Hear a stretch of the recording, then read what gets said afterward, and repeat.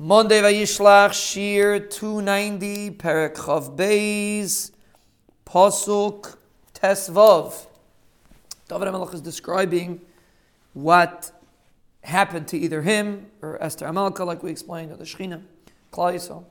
Kamayim nishpachti v'hispardu kol atzmaisai. Like water, my bones got poured like water, meaning that the atzamas of a person are his backbone, so to speak.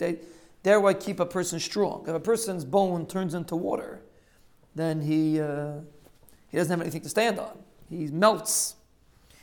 So David Melech is saying he became shvach. His bones melted. He had no kayach to be able to stand against these individuals. Haya libi kadoinog. My heart was like doinog. That's like wax, is doinog. Nomes beseich me'ai. It melted in my intestines, meaning like a person's heart drops into his stomach, dropped into his feet, the expression. So his physical stamina, that's the bones is a muscle for physical stamina, became like water. And his emotional stamina, that's the lave, became like wax, melted. He didn't have any ability to withstand the situation. So, again, the point over here is to describe an individual that's in big tzaris, can't stand on his own, and has to come on to the Rebbeinu Shalom.